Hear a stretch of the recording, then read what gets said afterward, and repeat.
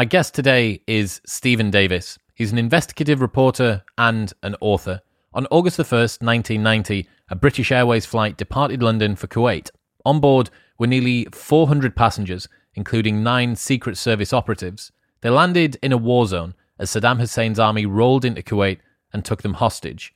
For the next 5 months, they were used as human shields, and for the last 30 years, BA and the UK government has covered up why they were really there and what happened. Stephen has been investigating this story since it occurred, and today we get to hear what 30 years of research has uncovered. Honestly, this story sounds like a BBC dramatization gone wrong.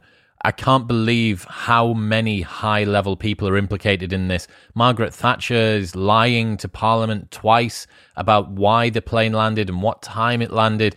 The captain of the plane turned out to be an MI6 agent. It's insane. The work that Stephen's done has uncovered some very, very scary insights. Before I get to other news, if you haven't already picked up a copy of the Modern Wisdom reading list, you can go and get one right now for free at chriswillx.com/books. There's 100 books that you should read before you die, the most important and impactful that I have ever read, and some that I've probably forgotten as well. chriswillx.com/books. In these other newses, this podcast is sponsored by BetterHelp. You already know that if you want to get your body in shape, you need a PT and to go to the gym.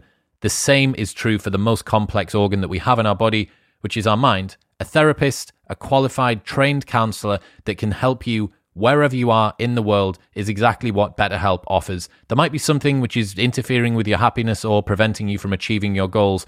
BetterHelp assesses your needs and matches you with your own licensed professional therapist who you can start communicating with in under 48 hours. It's not a crisis line or self-help. It's a professional counseling service done securely over the internet. Their therapists have a broad range of expertise which may not be available in your area, and you can log into your account at any time and send a message to them. You get timely and thoughtful responses, plus you can schedule weekly video or phone sessions so you don't even have to leave the house. You can change counselors for free if needed. It's more affordable than traditional offline counseling, and financial aid is available. You can get 10% off your first month by going to betterhelp.com/Modern Wisdom. You can join over 1 million people that have taken charge of their mental health with the help of an experienced professional through BetterHelp, and tons of other Modern Wisdom listeners.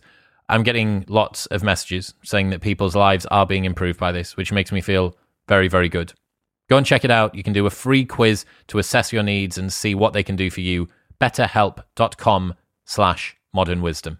In other news, this episode is brought to you by Manscaped, the best in men's below-the-waist grooming. Get yourself some precision-engineered tools for your family jewels. They've just released their brand new and improved Lawnmower 4.0, which is engineered to be the ultimate ball and body hair trimmer. It's a 4th-generation trimmer, which features a cutting-edge ceramic blade, improved to reduce grooming accidents thanks to advanced skin-safe technology. It's also got a longer battery, so that if you're a particularly hairy gentleman, you can get it all done in one go. It's got waterproof technology, which means you can actually groom in the shower, and an LED light, which illuminates grooming areas for a closer and more precise trim. Stop using your old face shaver everywhere else around your body. Get a tool which is built for the job. You don't have to be anxious when you do the couple of days leading up to it. You don't have to be scared, concerned about whether or not you're going to nick yourself. Get something that is purpose-built. Also, you can get 20% off everything site-wide and free shipping no matter where you are in the world by going to manscaped.com and using the code Modern Wisdom. It's a really good gift if you're going to get someone, the man in your life that's hairy, that's too hairy, and you want to give them a little nudge, even if that man's yourself. Head to manscaped.com and use the code Modern Wisdom for 20% off everything, including their brand new Lawnmower 4.0 plus free shipping. But now, it's time for the wise and wonderful Stephen Davis.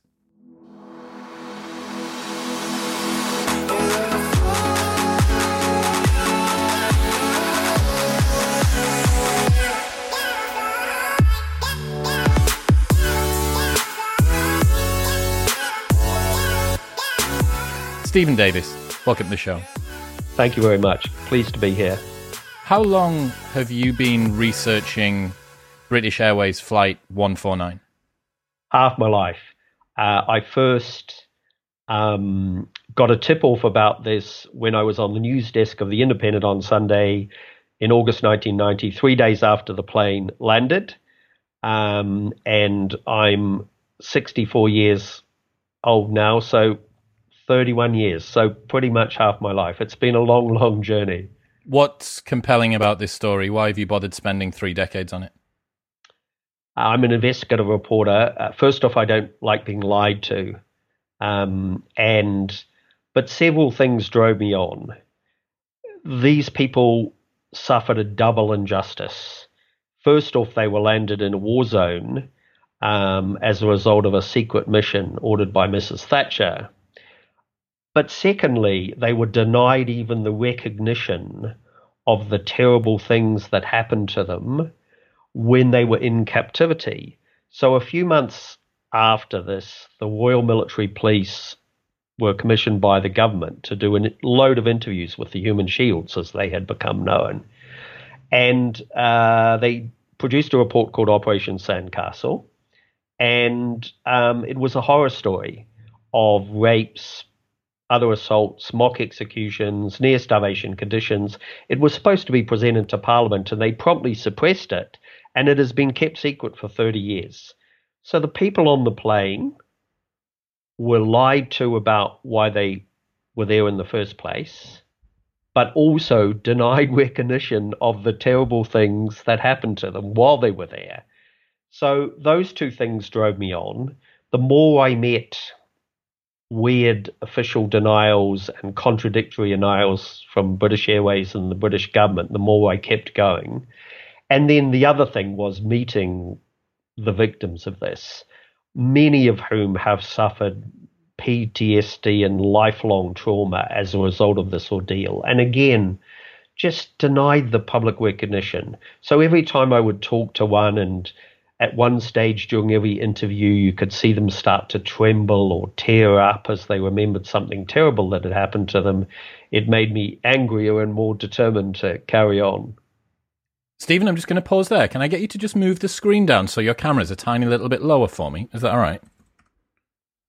Yes, perfect. That's good. Okay. Thank you. Okay, so someone that's not familiar with this particular case, what's the story? Okay. So on the morning of the 1st of August in 1990, Saddam had been threatening to invade Kuwait for some time. A huge amount of Iraqi troops were gathered on the border. It was reported by the BBC that morning. A British Airways flight 149 was due to take off and fly to Kuwait, which was a crew transfer and refueling stop, and then on to Madras in India, and then on to Kuala Lumpur. As it sat on the ground, there was a 2-hour delay. During this time, a group of young, very fit men got on board at the last minute. Most of the passengers thought instantly these guys are soldiers, went to the back of the plane, sat down. The plane took off. When it was between 3 and 4 hours flying time from Kuwait, the invasion started. Iraqi troops crossed the border. All other flights that were going to Kuwait City were turned away, but BA 149 was not, and it flew on. It landed in Kuwait at 4 o'clock on the morning of the 2nd, and at that stage, Iraqi tanks were already in the city and surrounding the airport. When the door opened and Clive Irvie, the chief purser, there was a uniformed British military officer waiting. And Clive thought he must be here for the Kuwaiti royal who was travelling in first class. But no, this man was there to collect the young men at the back. He said, "Can you please get them? And we're in a hurry." So these men get off. They have people waiting for them with cases and gear. And then they vanish from the airport, never to be seen again, not captured by the Iraqis. Everybody else on the plane is captured by the Iraqis and used as human shields. And so who that mystery group were and why they were there and why the plane was allowed to land in the midst of a war zone were the three things that drove my investigation over the years. Is it likely that the only reason the plane was delayed in taking off to permit those guys to make it on? That appears to be the case. When I interviewed Captain Brunier, who was the captain, who subsequently turns out to have been an MI6 asset, he told me it was an issue with the air conditioning. It may or may not have been, but it seemed like a bit of an excuse. We know now that the men who arrived at the last minute were checked in using military ticketing codes. And the British Airways lady who checked them in, who subsequently told colleagues that they had military codes, subsequently refused to talk about it. And remarkably enough, Chris was given a new job at the Ministry of Defence. I've seen that captain say the air conditioning thing on a documentary as well. Yeah, I mean, look, it may have been, I think it was one of the captain always has the ability to delay the fight if he's worried about it. Richard Brunier told me that he was also thought if he delayed the flight, maybe it would be cancelled. Yeah, that if you push it later, the ground invasion may begin and they won't actually have to take off. Yes, but to be honest, as I subsequently found during the course of my investigation, some of the things he told me in our two initial interviews were, let's say, a bit deceptive. Was there anyone else interesting on the passenger manifest? Yeah, there was a Kuwaiti royal, a senior member of the royal family, who seemed to have double duty as both the Minister of Sport and the head of security. And he was on the flight and he died shortly. So he went to the Dasman Palace and he actually died, I think, defending the palace from Iraqis. So he was one of the early casualties. Okay. Other than that, they were a mixture of there were a few people landing in Kuwait. There was an American banker called George Shalom and his family who had a remarkable story. Of course, the crew were getting off in Kuwait, and there was a replacement crew to fly on the next leg. But most of the passengers, British, French, Malaysian, Canadian, Indian, German, Spanish, etc., 15 different countries, Danish, were flying on to either Madras or Kuala Lumpur. And some of these people made decisions which seemed in the hindsight to be okay, which really proved out to be costly. A couple called the Halkyards, Kiwis, fellow Kiwis of mine, Henry and Daphne Halkyard, who were New Zealanders but also had British passports, made the last-minute decision to fly on their British passports, which meant in captivity they were treated as Brits, not New Zealanders, and that was not a good deal for them. What happens once the passengers are captured by the Iraqis? Well, this was the interesting thing. It was clear originally the Iraqis didn't really know what to do with them. The initial few days, Chris, of the occupation were chaotic, very chaotic. And actually some people just escaped then by getting in their cars and driving to Saudi Arabia and Jordan. A lot of the troops that were initially occupying Kuwait were conscripts into Saddam's army, not the Republican Guard, who were the elite, the fanatics. And the conscripts were, by all accounts, pretty hopeless, and not to mention, apparently, scruffy uniforms and not very well fed. The conscripts were often hungry. Anyway, so the Iraqis had this prize, a British Airways plane, and all of these people didn't really know what to do with them. So they took them to hotels, and they kept them in these hotels for several days or sometimes a week. And that was an interesting example then of spin kind of affecting how people think of a story. So initially, the Foreign Office is briefing, yes, 149's landed in a war zone, but don't worry, the passengers are like having a little holiday. They're sipping cocktails by the pool in the sunshine in luxury hotels. And of course, with spin, often the first version of the story you get out is what is believed. So that became the common belief. And it was true for a few days. As I said, the Iraqis kept them in hotels and they were looked after by the air crew and they were fed. But then, of course, Saddam worked out that he had this prize. And after that, they were sent and often moved constantly and ended up at 70 different places all over Kuwait and Iraq, along with Westerners captured on the ground who became human shields who joined them. And these 70 places were sites which Saddam had identified as potential sites which the Allies would attack if they attacked his country or tried to kick him out of Iraq. So that's where the phrase human shields goes. Saddam put them there in dams and chemical warfare plants. And ironically enough, this was when Saddam actually had weapons of mass destruction programs. And so he put them in places he thought the Allies would bomb. So for a long time, of course, these people thought there would be a good chance they would be killed by their own side.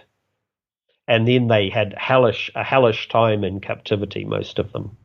What is this team of operatives doing while everyone's in this first hotel? Okay, so they dispersed. One group were actually picked up by Iraqis, but obviously not a very clever bunch, and talked their way out of it and were let go. How many was there in total of these special operatives? The 9, 4 two-man teams and an intelligence officer. So this is a surveillance operation. It's important to bear in mind.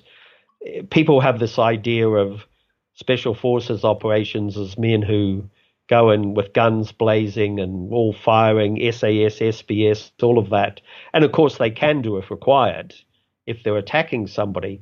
But the specialization of these groups is actually to hide and observe and report back intelligence, to blend in.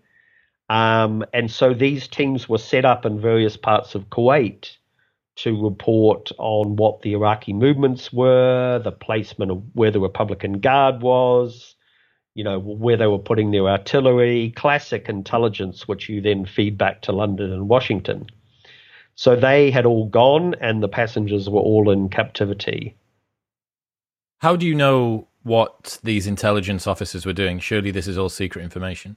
Well, it was, and for a long time. And then I've done a lot of reporting on special forces, and I have, by the way, on 4 separate occasions had the UK government take legal action against me to stop stories coming out.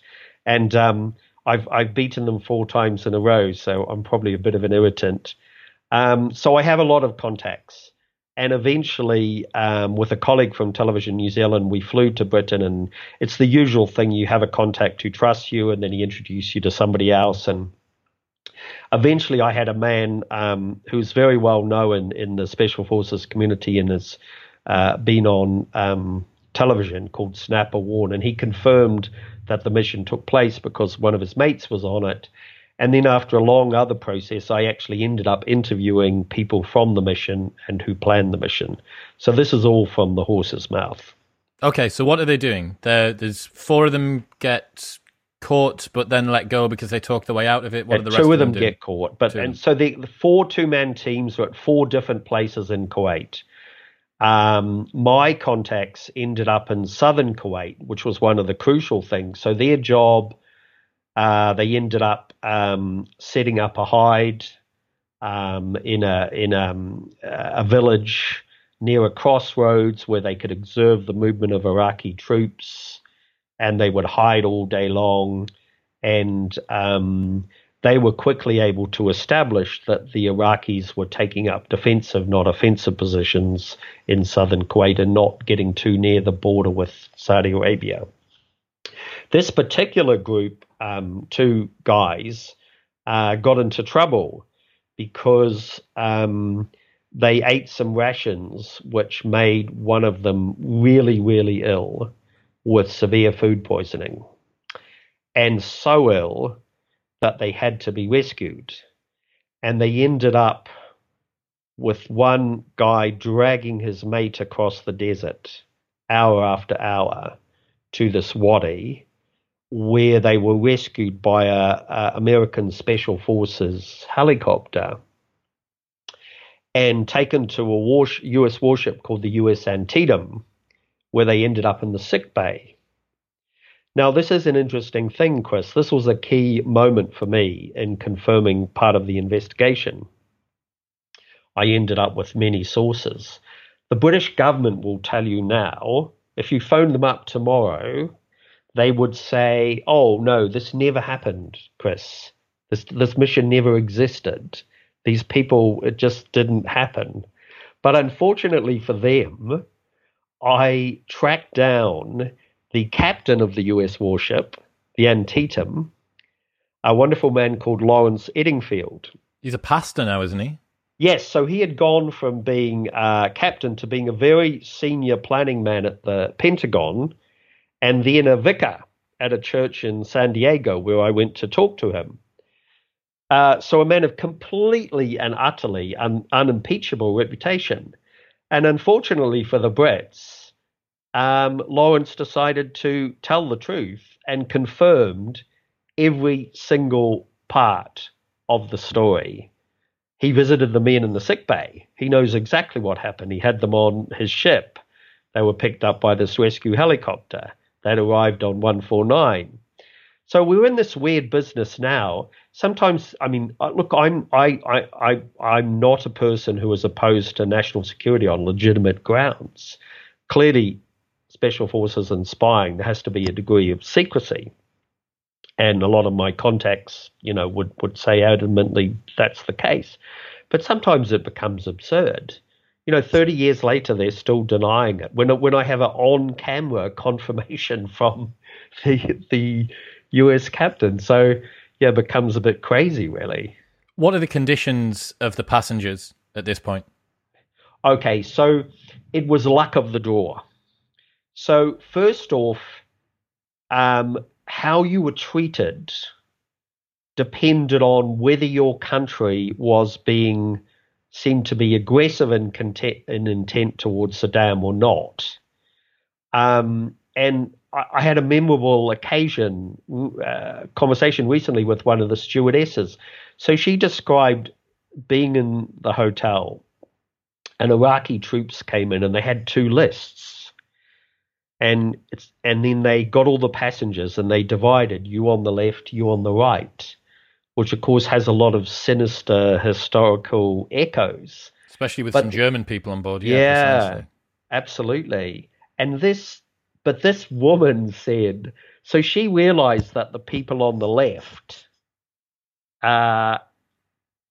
were mainly white and Americans and British and so forth. And the people on the other side were Indians and Malays and others. But the funny thing, not amusing in retrospect, but she thought to herself, she looked at the other group and thought, oh, those poor people, they're going to be really given a hard time. And we're all right because we're on this side. And in fact, it was the exact opposite, of course. The Indians and Malays were better treated and let go early. So Saddam had, this sort of, as it were, I don't know whether I can say it on your podcast, shit list, effectively. And then the French, for a long time, there were a lot of French passengers captured, over 50. For a long time, they thought that they were going to be okay because Mitterrand was refusing to join Bush's Grand Coalition. And then suddenly one day there's an announcement that Mitterrand and the French have joined, and they're suddenly plummeted into despair because that puts them in the bad category, not the good category. Right from the start, of course, the British and Americans were prizes because Thatcher was gung-ho and saying, yeah, we're going to kick them out, we're going to invade. Bush was saying, I've drawn a line in the sand, his famous quote. But other countries, people who had Irish passports were okay. So it was a real mixture in terms of nationality. And, of course, the Iraqis also reacted to every single thing that Bush and Thatcher said. So at one stage, the passengers heard to their horror, somebody asked Thatcher a question saying, the fact that all these human shields being held in Iraq and Kuwait, will it stop you taking military action? And Thatcher said, oh, no, we won't. And so saw the passengers all thinking, well, that's great. We're going to be bombed. That's just terrific. And at that very moment, by the way, in one of the camps, in a couple of the camps, Iraqi troops turned up and started digging big trenches. And eventually the passengers were told by some friendly guards, oh, we're very sorry, but when the invasion starts, we're to shoot you and dump your bodies in these trenches. So how you were treated, first off, was dictated by geopolitics. And the other part was really the luck of the draw in who held you, who was in charge of your captivity. So if you were in a camp run by the Baathists, who were the real hardliners, you got a very hard time indeed. And one of the most shocking stories I heard was some people in a camp who were taken out of the camp in the middle of the night, driven out in the desert, made to get out, given shovels, made to dig a deep trench, made to kneel in front of the trench, soldiers lined up behind them. And of course, by this stage, the people are convinced they're going to be shot in the back of the head and dumped in the trench. And then there's a click, and the Baathists fall about laughing. It was their idea of a joke, psychological torture. So you could end up in a place like that.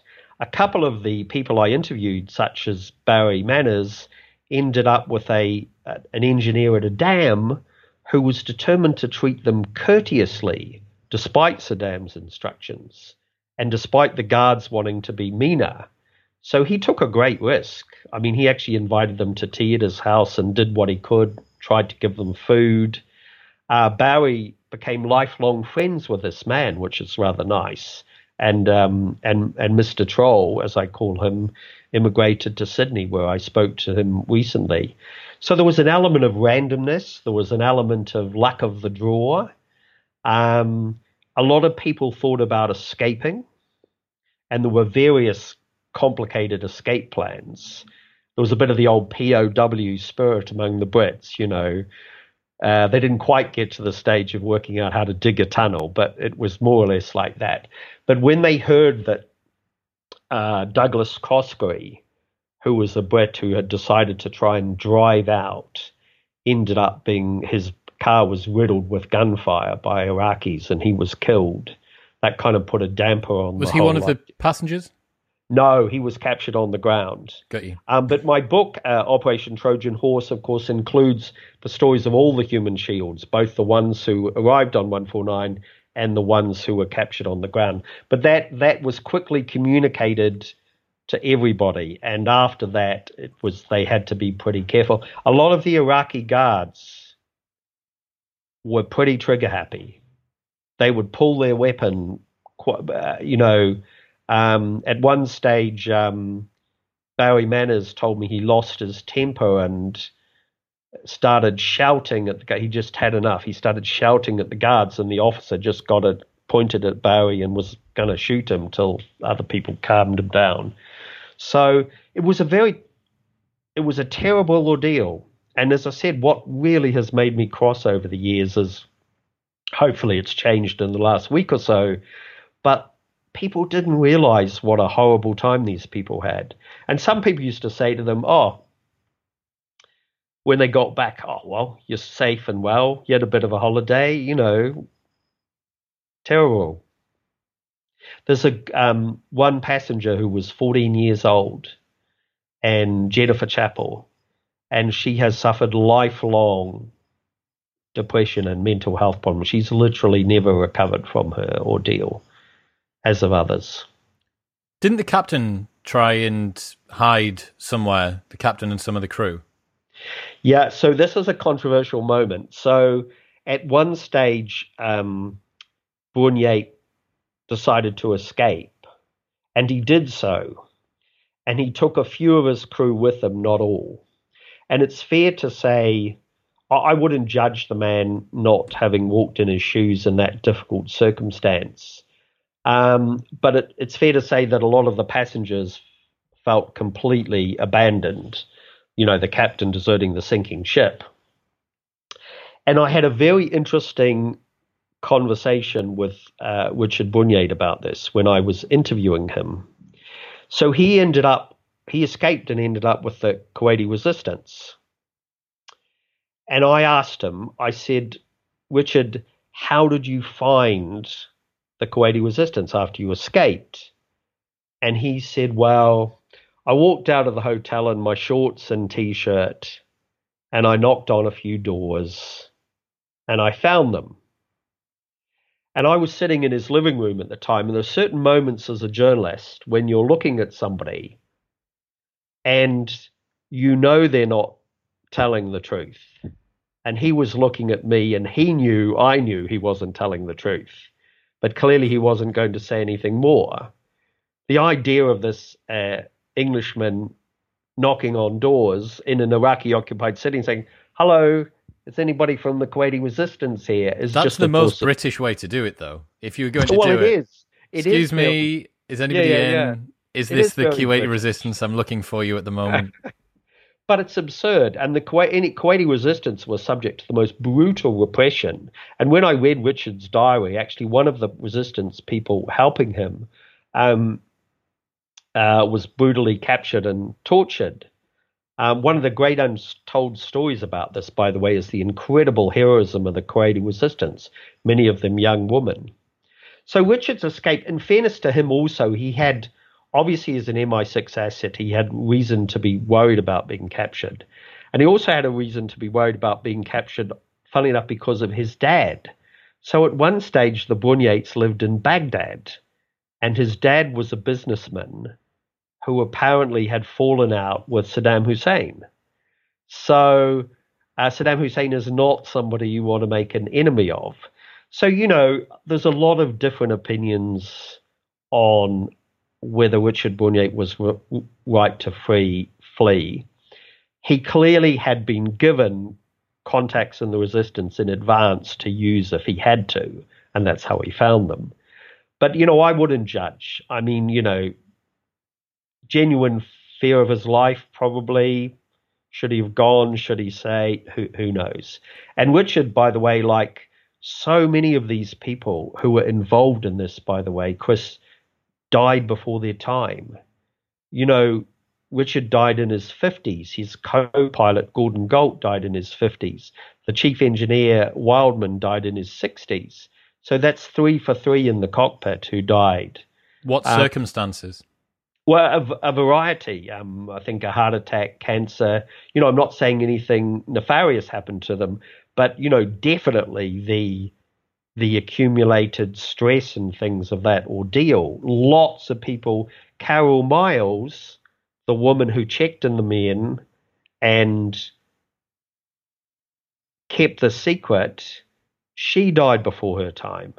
Mike Longdon, the controller at BA on the day, a man who I would have loved to have interviewed, died of a heart attack just a few months later.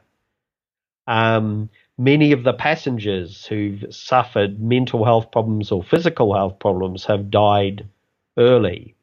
Stress is a hell of a drug. Exactly. Poor Denise Dyer, one of the stewardesses, her husband, Neil, who suffered badly from PTSD and who spent a long time trying to get to the truth of this matter, died. British Airways, by the way, treated their own staff and passengers appallingly. I mean, when several of the staff tried to write books or find out the truth, British Airways threatened them. And its passengers, here's a situation where British Airways fought tooth and nail all the way to the House of Lords not to pay compensation to the British passengers. At the same time, it turns out they got a massive insurance settlement from their plane. Now, their plane was not destroyed by the Iraqis, as we've been told for years. It was sitting intact on the runway. It was destroyed by the US Air Force, deliberately. So here's British Airways denying any compensation to its passengers while pocketing a large check because, the Allies blew up their own plane. Amazing. You knew this, right? Because there's this very famous photo, the back of a blown off tail of the British Airways flight. But as you said in the book, the Iraqis were taking light bulbs out, copper piping, anything that they could that was of value because they had quite scarce resources. So having an entire functioning plane and then blowing that up was at odds with their modus operandi outside of that. So it looks like the Americans blew up the British plane at the request of the Brits, almost certainly. I mean, it always struck me as being unlikely. Remember that it couldn't have been accidental. I mean, remember BA-149 was literally sitting there by itself at the airport. It's not like it's next to a military target or surrounded by other things. It's sitting there on its own and for weeks and weeks and weeks. And as I said, the Iraqis were busy looting stuff, and why not? The plane's a prize. Why not just fly it back? Or alternatively, just leave it there. Take it as a trophy, exactly. As a symbol. And suddenly it ends up as this wreckage. And as I said, it really always struck me as unlikely that it happened. And then I had two different sources, one in the US and one in Britain, confirm that it was blown up by our lot, as it were. How did the passengers get back? Because they're distributed, right? You've got 70 different locations. You've got some of them in hiding with the Kuwaiti resistance. What happens to get them back to the country? Well, a lot of different things, really. First off, there were some early releases of various nationalities who Saddam thought should be on his side. Malaysians and Indians and others got home reasonably early. Then a lot of the passengers used to call them, the human shields used to call them celebrity visits. People get turning up in Baghdad to be captured on camera talking to Saddam Hussein, negotiating the release of hostages. Jesse Jackson turned up. I think Edward Heath went. Tony Benn went. Who are these people? Jesse Jackson's the American, well-known African-American politician and civil rights campaigner. And Heath, of course, is former British Prime Minister. Benn's a British politician. Anyway, the celebrity visits, they turned up, and there was this great photo opportunities, and then Saddam would release a few people so they could go home. The passengers were very cynical about this exercise, as they were about the Iraqis used to run this television program called Guest News, and the passengers would be gathered, and Saddam would turn up with an Iraqi crew and hear that all these happy people, the benefit of our wonderful hospitality. That's when the famous image happened of Saddam patting the boy Stuart Lockwood on the head. And by the way, during this, unreported, Saddam, a few minutes later or beforehand, another little boy apparently kicked him in the shins hard. And Saddam turned round and said, who are his parents? That was been a bad moment for the parents.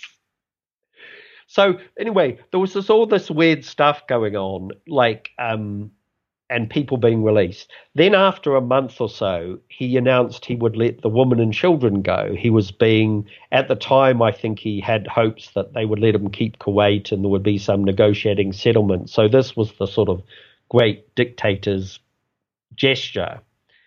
And that led to some incredibly intense moments because husbands and wives, does the wife go and the husband stay? The husband, of course, had no choice, but the wife had a choice. And I had one amazing description in a camp where a lot of couples were kept. There was this after they heard, there was this kind of long night of intense, emotional, whispering conversations where husbands and wives decided, and then incredibly painful departures. Some of the wives decided to stay with their husbands. They didn't all go? No. The Halkyards, Daphne and Henry, Daphne decided to stay with Henry.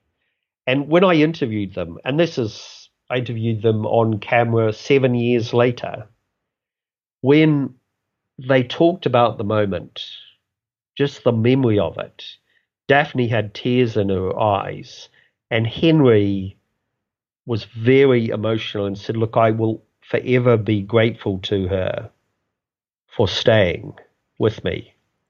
But of course, I think he also constantly had doubts about whether it was the right thing to do, as you would, a natural human. Was this the right thing to do?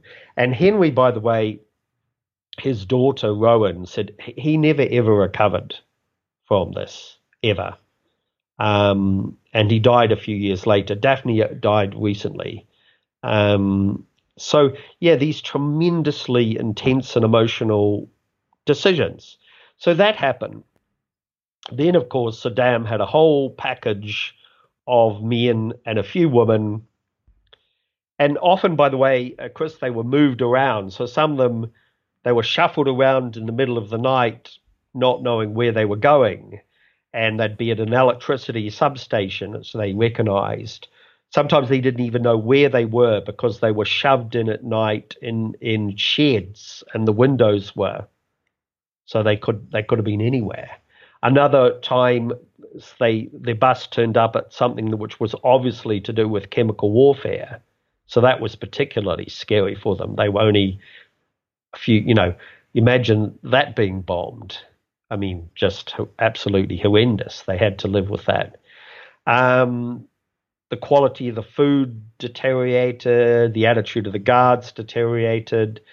It was clear they were going to be killed if there was an invasion. So for several months after that, it was even more hellish for those who were caught behind. Then Saddam Hussein, of course, in many ways was a very odd individual in his decision-making, as we know.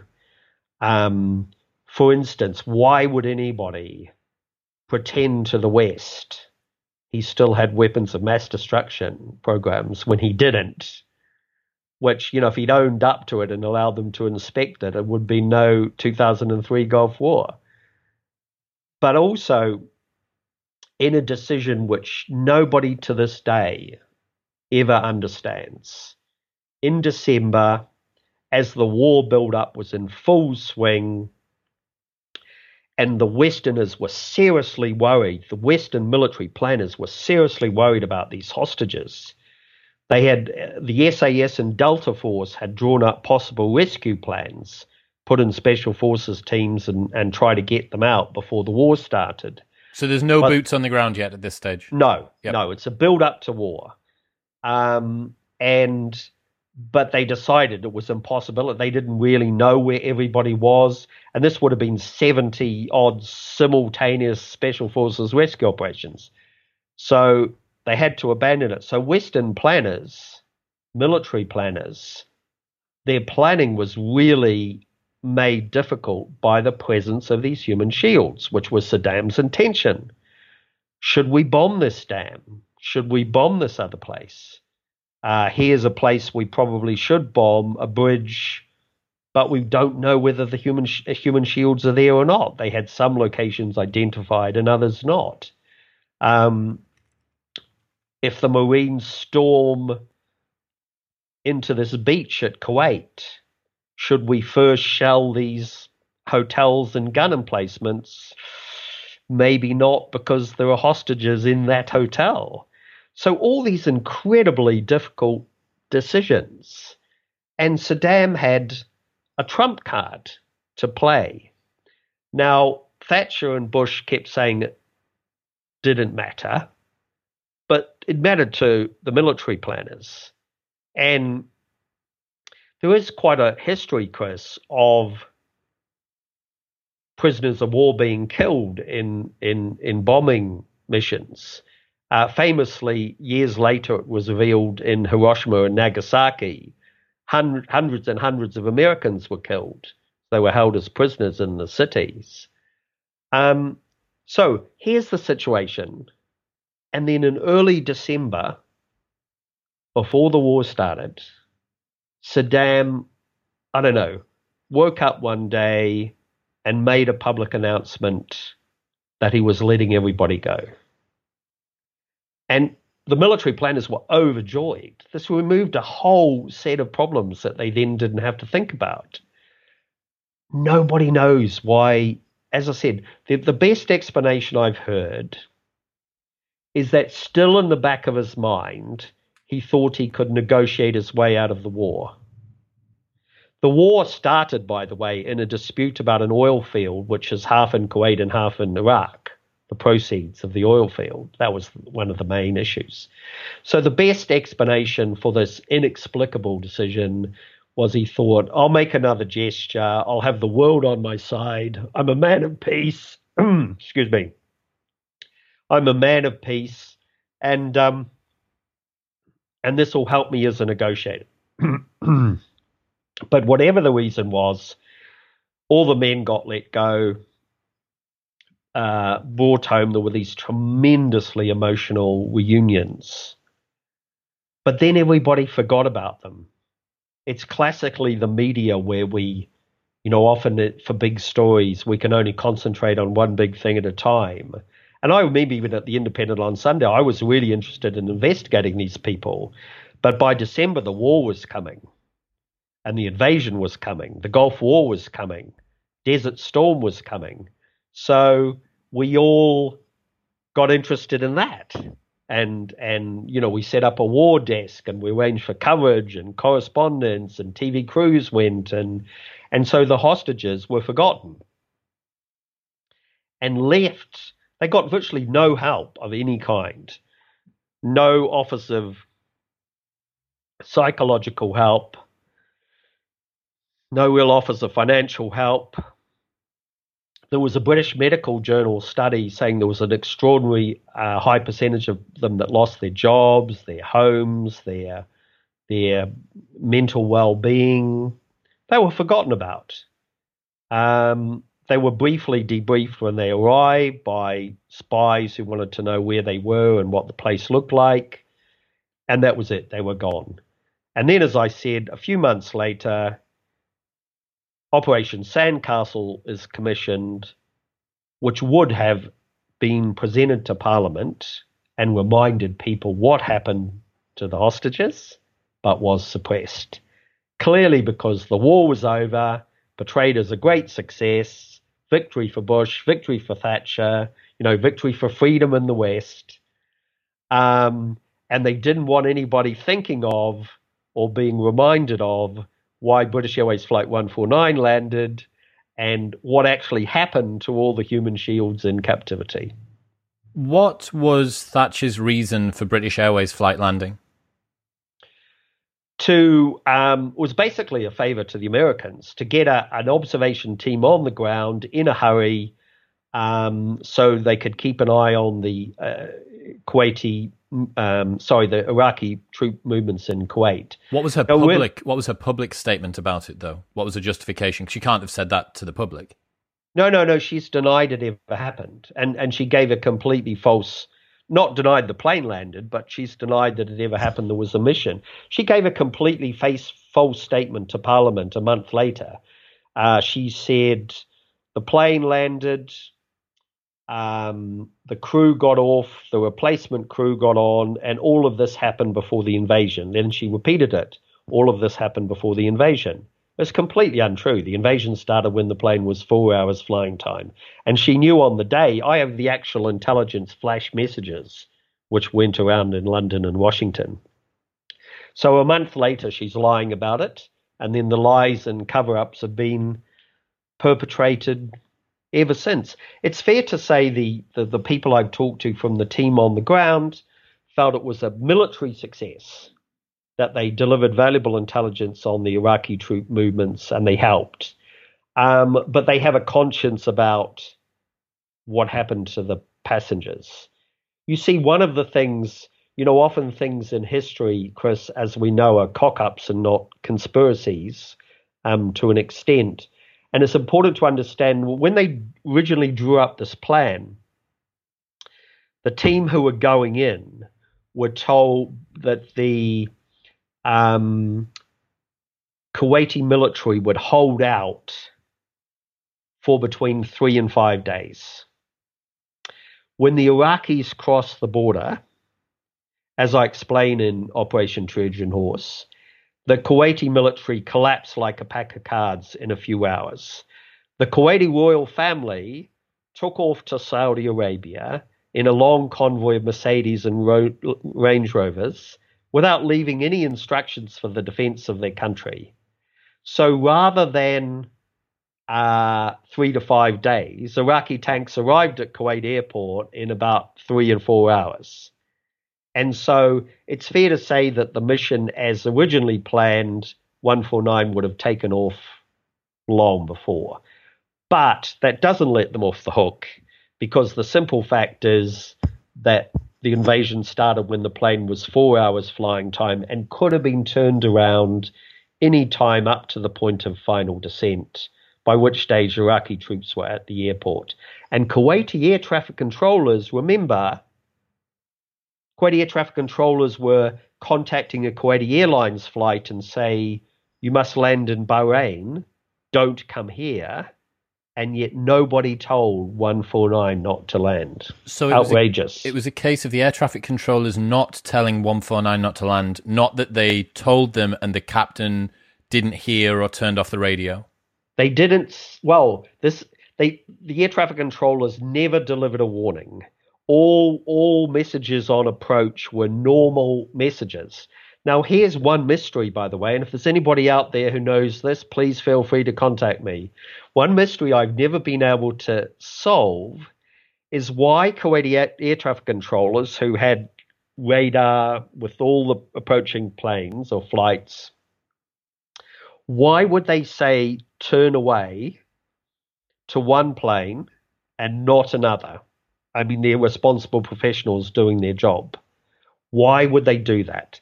The best explanation that I've heard, and I haven't had it thoroughly sourced enough to put it in the book, but I didn't, but it's plausible, was that the Brits, because there was a big British military liaison team in Kuwait, the Brits had put somebody in the control tower, effectively taking it over, to make sure no Kuwaiti air traffic controller said to 149, oh, you better turn around here, because they wanted the plane to land. And all of this was to facilitate getting those 9 men absolutely onto the ground. Getting the team onto the ground who disappeared and while others were captured. And so, if there's anybody out there who knows what happened in the air traffic control tower, please feel free to contact me. So as a military mission, I think,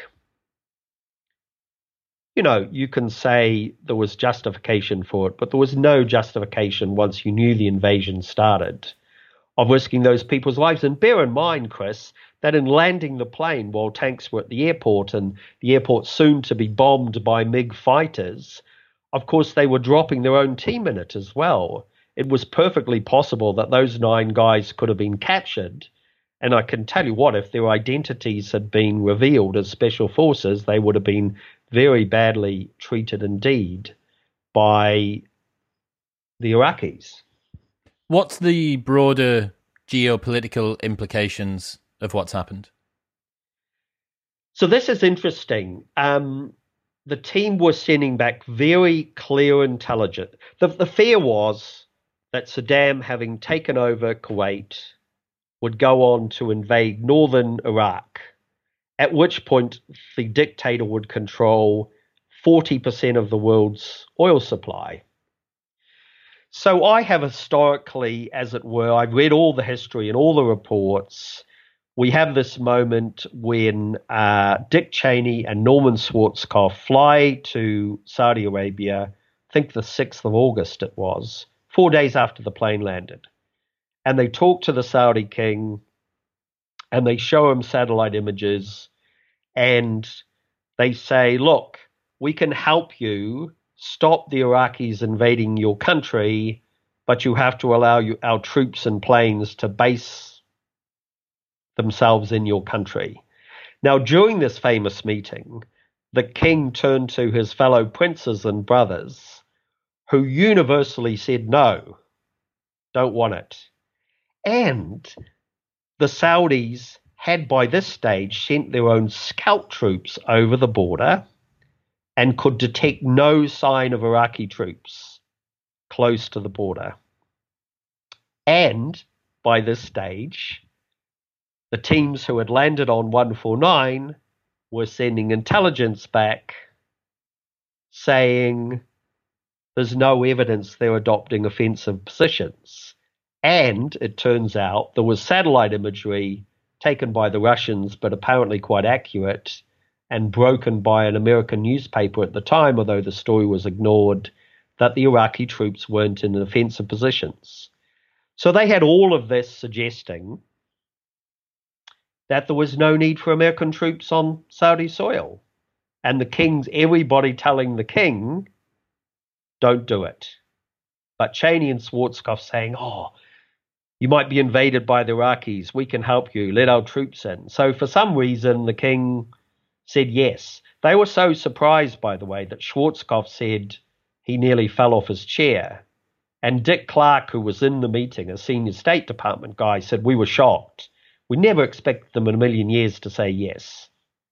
So the Saudis had had a previous offer from a man who went to the Saudi defense minister, a rich Saudi, and said, I will raise an army of holy warriors, 100,000 strong army, and I will kick Saddam out of Kuwait City for you. And this man, when he found out that they had allowed American troops in instead of his offer, this man, Osama bin Laden, swore revenge. And of course, on 9/11, carried out his threat. There would have been no 9/11 without American troops on Saudi soil.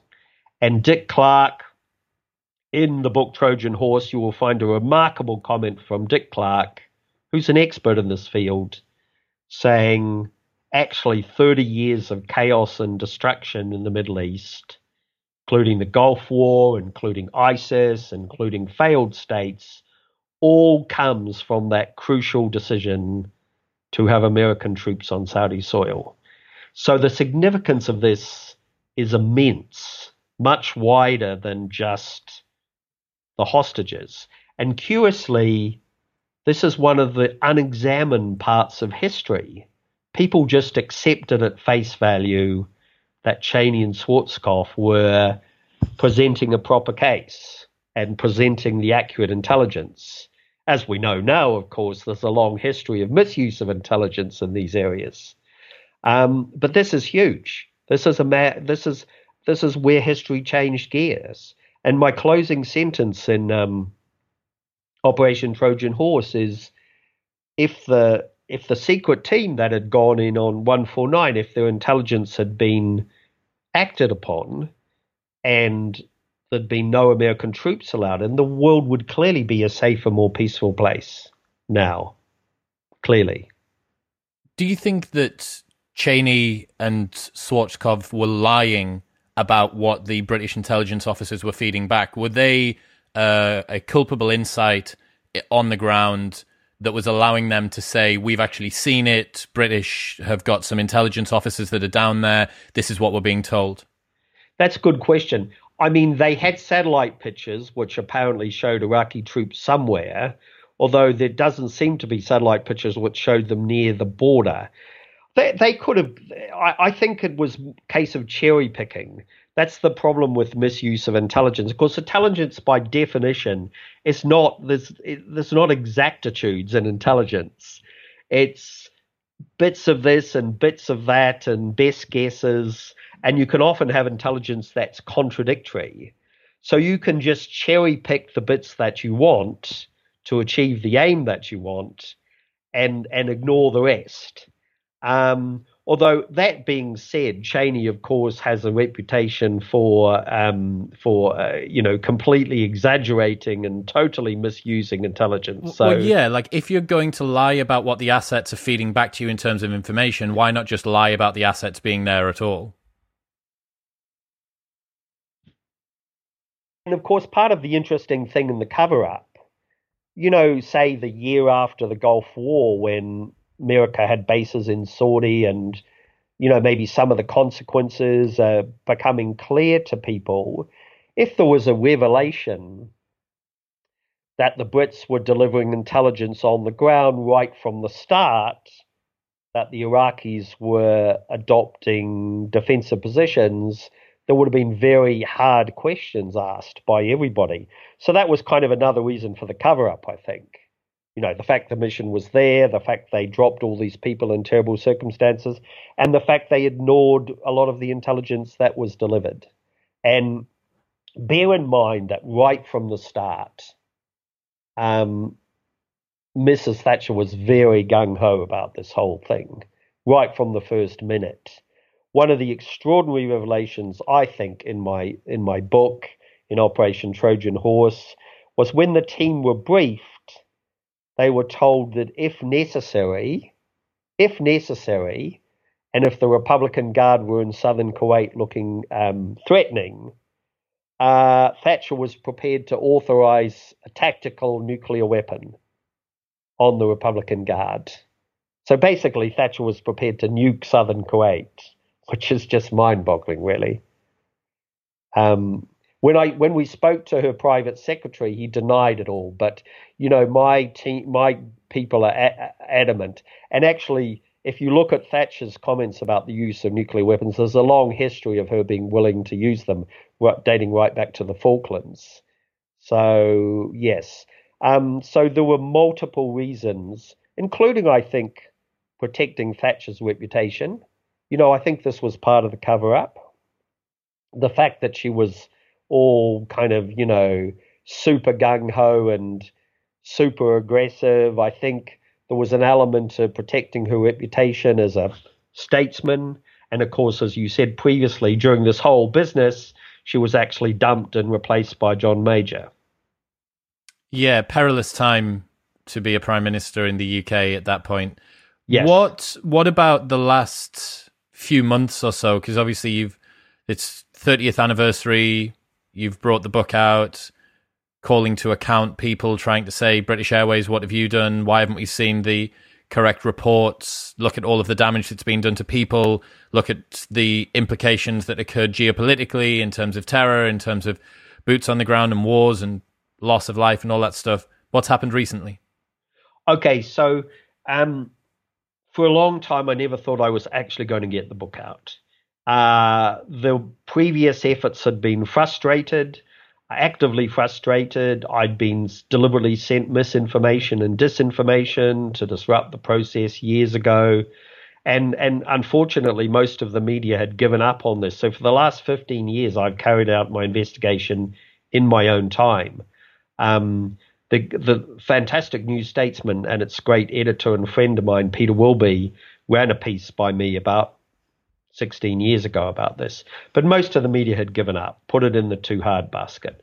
So I kept going and got a publisher and an American publisher, and we arranged this reunion on August the 2nd, which it was supposed to be a 30-year reunion, but the pandemic put paid to that.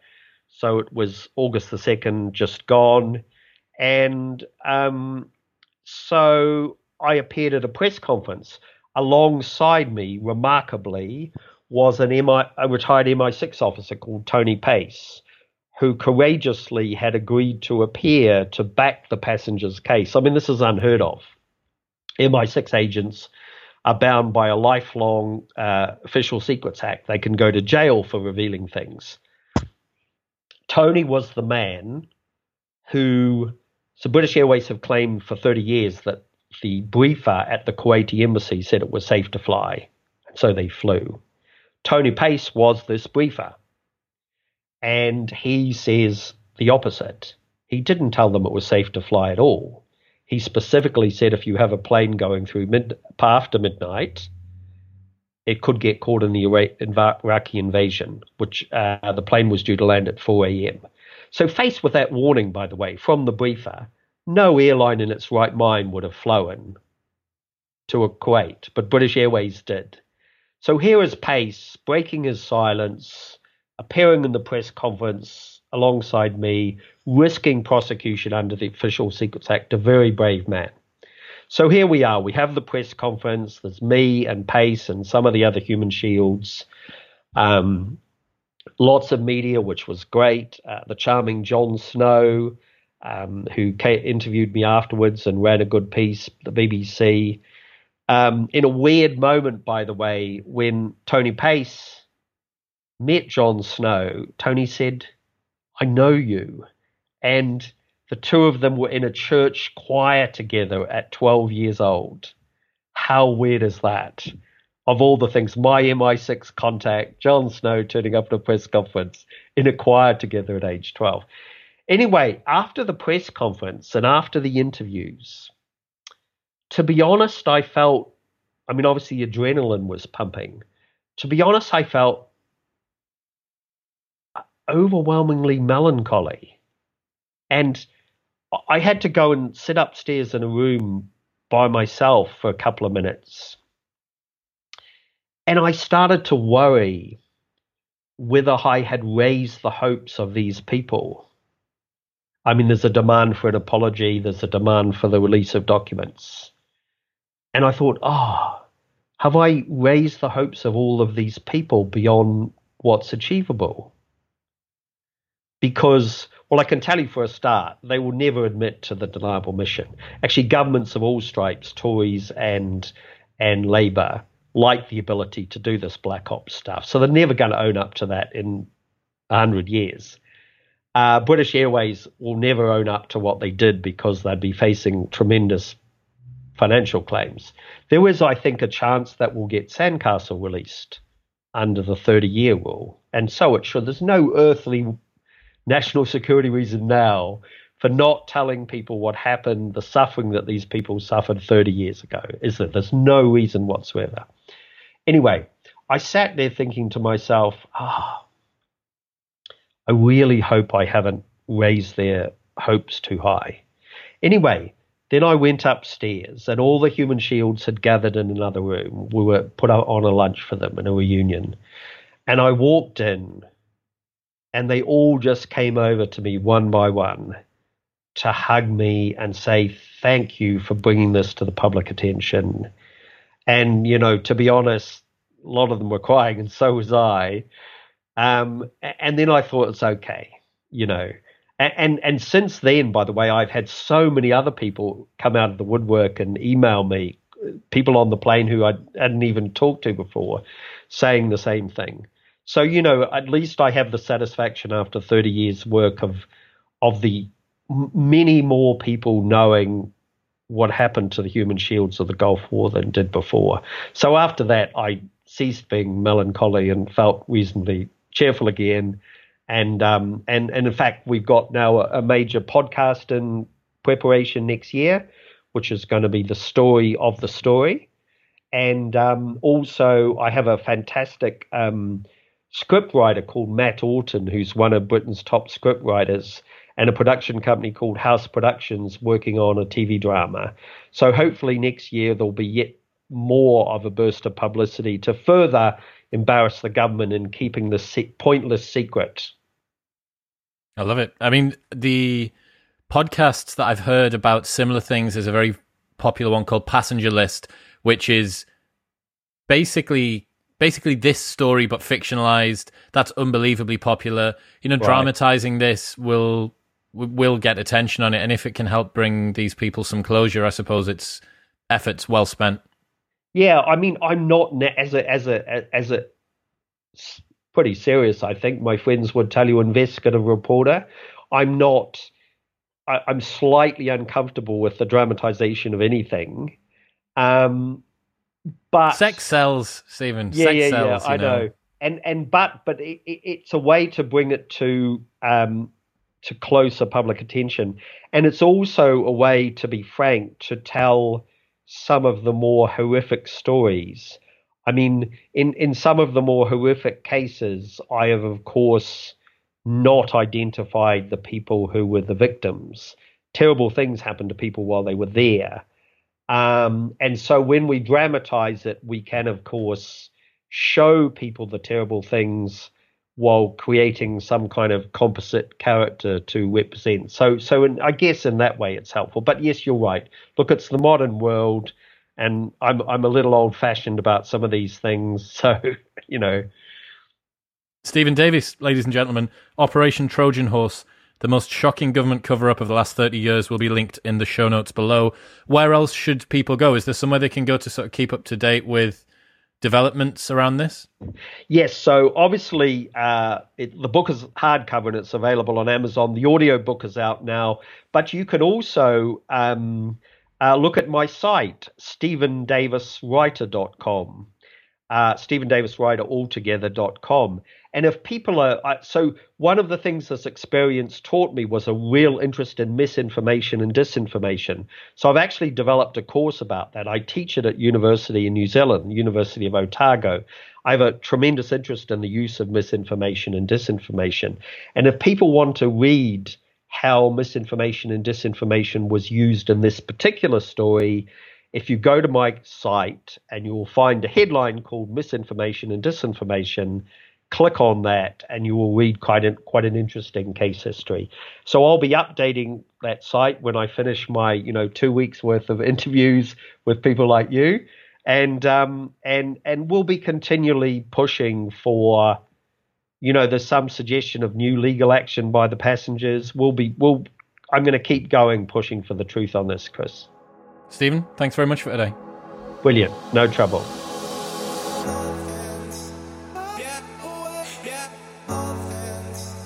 How crazy is that story?